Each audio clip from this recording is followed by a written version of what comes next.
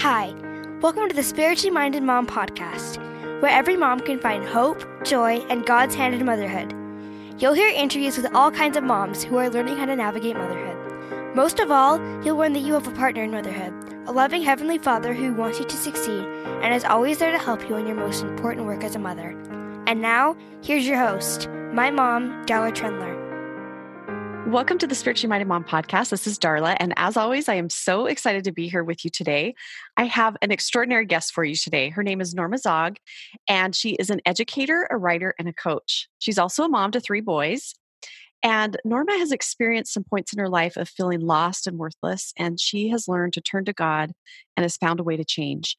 Through all of her trials, Norma has learned to let the light inside of her shine and is helping others do the same, and I am excited to share today with you Norma's story. So welcome to the podcast, Norma. Hi, it's good to be here. Thank you so much. Well, that was my little introduction that I wrote for you, just knowing you and knowing your podcast and going on your website and finding out those things. But could you just tell us a little bit more about yourself and about your family? Absolutely. So I was previously married, so I was divorced. So I want to tell you about my first family, and then I want to tell you about my second family. Perfect. Okay, sounds good. So I was married in the Salt Lake Temple, and I was married actually for 19 years. And during that marriage, I was able to have 3 boys that are my heart, and I just adore them. And hopefully that will come across in the podcast because they are my light. They are the reason I keep going. But after a really difficult marriage, so within 2 years, my ex-husband had completely quit going to church. And so I stayed for 17 years and I went to church by myself. I took the boys by myself. So it was a really long road. And the whole time I was very prayerful on whether or not I could leave because it was really hard for me and never felt like that was the solution. And so after 19 years, there was a prayer where Heavenly Father finally told me that it was time for me to take my boys and to go down a different path. And so now I moved to Utah about 5 years ago. It was 5 years ago. So I've been remarried for 5 years. And now I have, of course, my 3 boys, but now I have 3 stepchildren. So I have 1 stepson who's 12 and then 2 stepdaughters that are 16 and 18. So Okay, so how do those ages fit in with your boys? So my boys are 8, 12, and then 15. Okay. So you are all in the mix of all that. Lots of teenagers, still got some elementary school going on. You got everything. Yep. Well, that is really great. Well, thanks for telling us about all of your family and some of your experiences. I'm hoping that we can dive into that more. So it sounds like you really love being a mom. You can tell, and I can tell from the other interactions that I've had with you. What has brought you the greatest joy in motherhood? So I was really thinking about this because I think just the fact that I get to be a mom, I don't know if there's a more pure gift that Heavenly Father gives to us than the ability to be a partner with Him to bring up His sons for me and my stepdaughters also, but to be able to bring up men that are hopefully loyal follower warriors for Him. And so just being able to have children has been such a joy for me. Yeah, you can definitely tell. That is great. So let's kind of go back in time a little bit. And so you said you got married at the Salt Lake Temple, and after 2 years, your husband was kind of done, right? So was he done with the marriage? Was he just done with the church? How did that all play out for you? So I remember really specifically, it was, our marriage was never easy. Right from the get-go, it was pretty rocky and pretty hard. So I remember one day I was getting ready for church and I walked into the living room and he was not getting ready for church. He was in his snowboarding. He was a big snowboarder. He was in his snowboarding gear. And I said, "What are you doing?" And I said, "It's time for church. What are you doing? It's time for church." And he said, "I'm going to go snowboarding." And I said, "Well, we need to go to church." And he just looked at me and he said, "I don't have to do anything." And I was shocked. I mean, he got up and he left and I just sat there. I don't even think I went to church that day. I think I was like just frozen in what just happened. And it kind of went on a roller coaster ride from there moving forward. So that was kind of your first indication that this wasn't going to be what you thought it was going to be. Yeah, it was pretty devastating. So I was raised in a part member family. Mm-hmm. My dad is actually Catholic and my mom is LDS. And my dad always told my mom he didn't care what religion we were. He just really wanted us to believe that there was a God. And so he was happy that we went to church and that my mom decided to raise us LDS. But my whole life, I mean, and this is probably going to be tearful for me, but I had been taught about the priesthood and I had wanted that in my home. And so I think when my husband decided to make this choice, it was even a more painful blow because it had been something from the time I was a tiny little girl hearing it. I wanted that, the power of the priesthood in my home, and to not have it there after I had longed for it for so long, it was hard. It was difficult. So as you started to bring children into your home, started to have babies and bring children into your home, how did you navigate everything? Like, I'm thinking, like, were your children blessed? How did you navigate them, growing up in the church? Was he supportive of you taking them? How did that all work for you? So it was really tricky because, right, it's just a tricky situation. But even having them it was a really prayerful time. I did not take even bringing them into this world very lightly because of how rocky our marriage had been. And I prayed fervently for months before going to the temple and receiving revelation that it was okay for me to bring children into this world. So I was really clear with him on where I stood. In fact, I think I was even a stronger member in some respects because I knew that if my boys were ever going to see something different, it would have to be because I put forth the effort. So I remember it was a time when it was after I had my third son. And I remember praying and I was like, Heavenly Father, are you kidding me? Like, you gave me, and don't get me wrong, I adore my boys. But at the time, I was like, you've given me 3 boys that will naturally follow their father to get back to you. And how am I supposed to do this? Like, tell me how to do this because I don't know how to get them back to you. And he told me to get them baptized. He said, you get them baptized. That's your job. And then I will take over from there. So all of my children were blessed. And it was actually just last year that my final one was baptized. And it was one of the most glorious days of my life because Heavenly Father really spoke to me that day. And I could not stop crying the entire day. And he said to me, Norma, this could not have been possible. This day would not be possible without you. And I am so aware of your efforts and what you've done to get the boys to this point. Like, I know how much effort you put forth. I know how much work you put forth. And I want you to know I am aware and that he accepted my offering of getting them to that point and that he would keep his promise also. Sorry, I'm just a blubbering mess. Oh, it's totally okay. That's a really emotional thing. And I appreciate that you're willing to share something so personal about this promise that you felt that you received from Heavenly Father and how he's fulfilling it for you and how you lived up to your end. I think that's really beautiful. And it's hopeful to other people.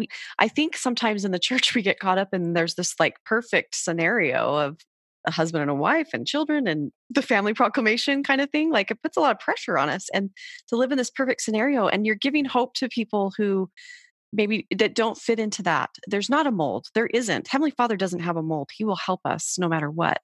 And I think that's a beautiful way that your story is illustrating that he can be there for this and he can take, although I don't think he creates those circumstances, he can take whatever circumstances we're in and help us and get us to where we need to go. Were there other points in your journey in this marriage that really wasn't working out where you felt close to him? Oh, my entire marriage. It's interesting because there were times when I was in the middle of it where I felt very alone. And now that I'm removed from it, I can look back Mhm. and see how powerfully he stood right beside me during those times where I didn't know if I was going to be okay. And it's fascinating that sometimes we almost have to be removed from it before we can fully see how he intricately was there the entire time, planning and helping and putting the pieces together in a much more marvelous way than we could have ever imagined. And the gifts that he would give to us through those horrible hardships. Yeah, I think what you're saying is I've seen it in my life too. Like in the middle of something, I don't see him there. But when I am removed from it, like you said, and I can step back, I can see, wow, he was everywhere. Exactly. So if someone is in that middle stage where they're not seeing him and they're struggling and they're just wondering, where is he? What would you say to them to hold on, to get to that point where they can be removed and look back and say, wow, he was all over? Yeah, it really did. If I look back, it really had to do with a lot of faith. Like, I really believed that he was there, even though I didn't see him there. Hmm. And I think it really comes down to, there's things happening that we cannot see. And also, I really, and this is something that someone just mentioned to me recently, and it really stuck out to me. They said they're always constantly looking for letters from God. And it's the little tiny moments that happen during the day. And just in the past couple weeks, I've started like trying to be more aware of the letters from God. And they're everywhere if we're watching for them. Sometimes when we're dealing with that heaviness or the trauma of life, we can't always see that. But it was faith, just believing. Yeah, that he's there. And recognizing even little things can help us to hold on and to keep going and get to that point. And like you said, it's a test of faith.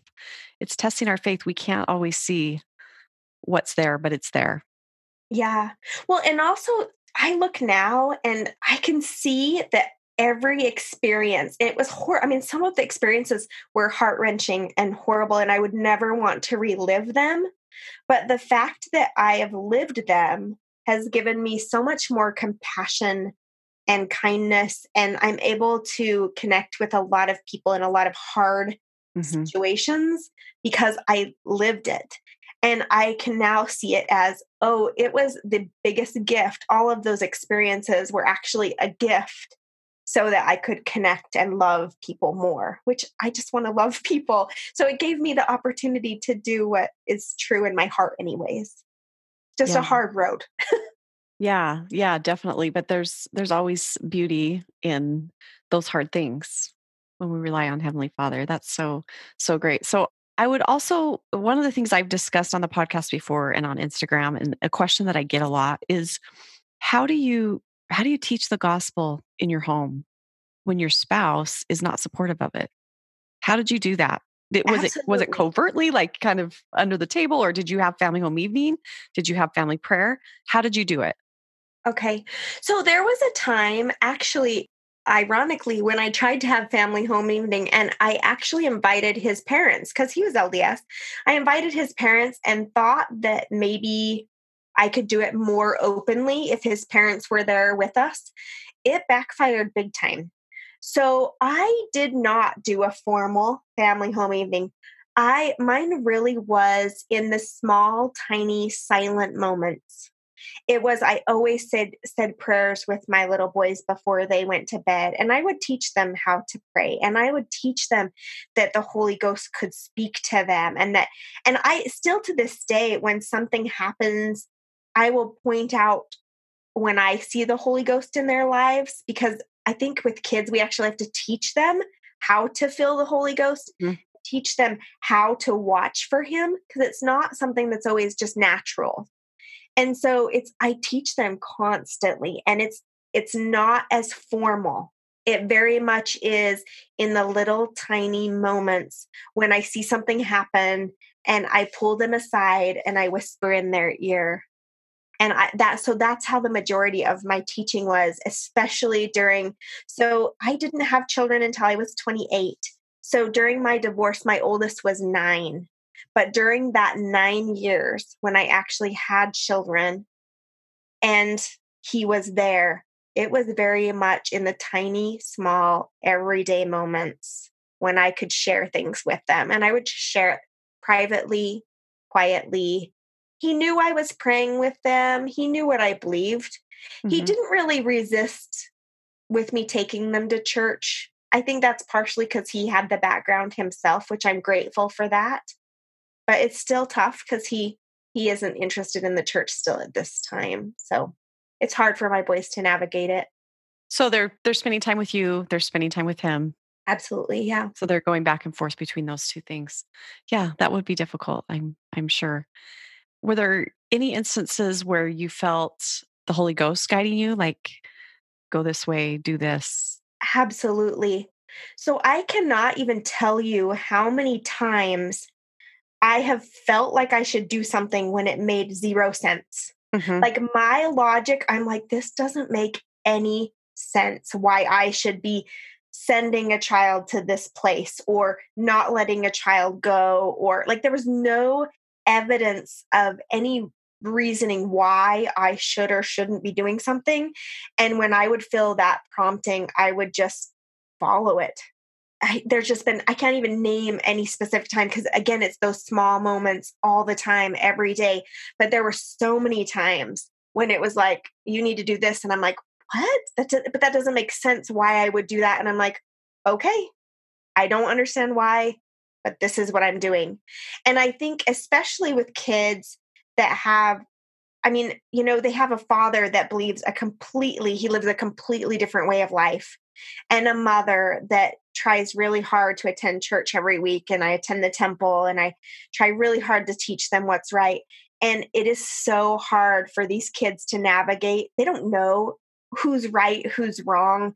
They see two parents that they love and they care about, and they don't know always how to navigate it. And I'm always directing them. One of my favorite things to say to them is, I don't want you to follow mom, and I don't want you to follow dad. I want you to follow your heart. I want you to follow the Holy Ghost for you, because neither of us can tell you what that's supposed to look like for you. And we just talk about how it is super confusing. I'm really, really open with my boys about how confusing it must be for them to know what they should do and what they shouldn't do, and how that's the only way that they can figure out what's right for them, because they do have two parents and both of us really love them, but two parents that have very conflicting views. And I try really not to put them ever in the middle. You are so wise. And I think that principle applies to any parents, whether you're married to their dad and still, or, whatever, because we don't want our kids to grow up and be obedient to us. I don't want my kids to go to church because I told them to. Although we have some expectations in our family and those kind of things, when they leave my house, I want them to do it because they love God. I think about the mutual theme this year is, if you love me, keep my commandments. That's what we want our kids to do. We want them to do it out of love. And like you said, we know how the Holy Ghost works, and we can teach them that. You're doing a beautiful job of teaching your children to listen to the Holy Ghost, to point it out, to help them recognize it. And that's what will lead them to God. When I had someone say something, so it was a counselor actually at one point, she said something that just blew my mind, and I've never forgotten it, because she said, it was during my divorce and I was devastated. I never wanted to put my kids through something that would be that traumatic for them, and felt so peaceful that it is what God wanted me to do, but wasn't happy that I was in a situation where I had to put them there. So what she said is, she said, you cannot protect your kids from the things that they will need to happen in their lives to bring them back to Christ. She said, if you get in the way, you might be the wedge that kept them from getting back to him. And she said they were meant to experience this divorce. It's part of their journey. And so ever since then, and I really have this I'm really open, and I'm like, I have boys that aren't sure if they want to go on a mission. And I'm like, it's not my choice to make. It's not my journey to take. Right. So I very much, even though I really don't push them one way or another, I'm very much like, it's your choice, like whatever you want to choose for you. And I just let them take the journey. And I don't know where. So far, it's been pretty low key. But as they get older, I'm sure that we will face challenges and difficulties. And I'm like, my job is just to love you. I love you no matter what. That's what I do. And so, but I don't know what your journey looks like or where it will take you or what you need to learn through the experiences you're going to have. All I know is that I'm going to love you no matter what. And isn't that the pattern that we learn from our Heavenly Father about parenting? It's about love, and do all of his children. I mean, he gives us choices, right? We're his children. He gives us choices. We can choose the way that we want to go. So as parents, we can let our children choose the way that we want them to go. It doesn't mean that we don't guide them, because Heavenly Father guides us, right? He gives us tools and Absolutely. things to help, but ultimately it's their choice. And I love what you were saying about, the experiences that they have in their life will shape them, and they're the experiences that they need to have. We're all like that. We all have the things that are going to give us the experiences that we need. In your case, you're using it to help other people. Who knows what your boys will be able to do with the experiences that they've had to bless other people in this world. I Yeah. love that thought. That is really great. So I want to shift gears just a little bit, and I want to talk about, what if you're my neighbor or you're in my ward, and back in that situation where you were in a hard marriage and trying to raise your kids and all of that. What were the things that the people around you did that were helpful to you? So I have been so fortunate for not the entire time of my marriage, but a lot of it, to have really inspired bishops that didn't pretend like they knew what it was like to be me. Mm-hmm. And I had them, a couple very specific ones in particular, that came to me and would call me in. And our discussions were more like, they would ask me questions. How can I help someone else that's in your situation? How can we help you? What can we do? And so it was so powerful, because instead of them, they weren't always guides. Sometimes they were asking questions about how to do it better themselves, how they could assist someone better that was in my circumstance. And so that, I would say, for leaders, is the most powerful thing. Is you don't have to know everything. We don't expect you to know what it's like to live our lives, but to have a listening ear and to hear what it is that we're saying is one of the most powerful things that they have done for me, as far as in a leadership position. As far as ministering sister, I have one experience that just was so amazing to me. So at the time, I had 2 tiny kids. I was taking them by myself. And so literally I would have this little train, right? When I would go out to nurse a baby, they would all go with me, and then we'd all come back in, and then we'd all go out again. And I had come to the conclusion that I was not going to come to sacrament anymore, because I wasn't going to quit coming to church. I always believed that was never part of what I was, my questioning, but it was really just difficult for me getting them ready, getting them there, dealing with it. It was just too much for me at the time. And so I had prayed and I said, Heavenly Father, I'm going to keep bringing them. I'll bring them to primary, but I am not going to go to sacrament anymore. Literally the next day, I get a phone call from my visiting teacher at the time. And she said, hey, I had this idea. I was wondering if you'd like to come sit with me in sacrament. I'll bring the snacks. I'll bring the toys. You know how kids like new toys. I'll take care of everything. I would really like to help. Okay. I hadn't told anyone that that this was my prayer. And so my thought for ministering sisters is, no matter how weird the prompting is, follow it. I didn't even know her very well. She had just been made my visiting teacher. There is no way that she knew that information from me. Like, she had been listening, she had been praying, and she had been inspired to offer me that specific thing. And I just knew that God was very aware of me. And it did come through a ministering sister. So I would just say, listen to the promptings and follow them, no matter how much sense they might not make. Yeah. And I think if I hear what you're saying, don't assume anything, ask questions to kind of figure out, don't assume that you know what that person's life is like or what is going on. If you're a leader, Absolutely. ask questions and then follow the Spirit, right? Absolutely. That's how we can minister and be like the Savior.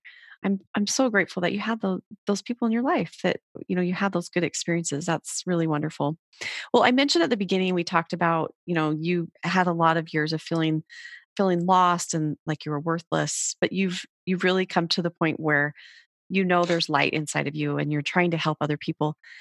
I would love to know, was there like one specific experience that helped draw that out of you and you just knew, I've got to change, I'm going to do something different? Or was it over time? How did that look for you?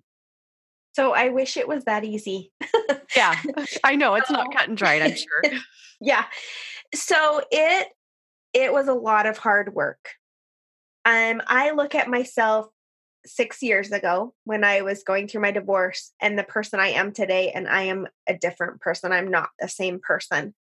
When I entered a counseling, it wasn't the first time I'd entered a counseling office, but the first time I entered a counseling office that shifted, I was a complete shell of a person. I no longer knew who I was at all. I felt like I was pretty purposeless, very inadequate, very much worthless when I walked in that day.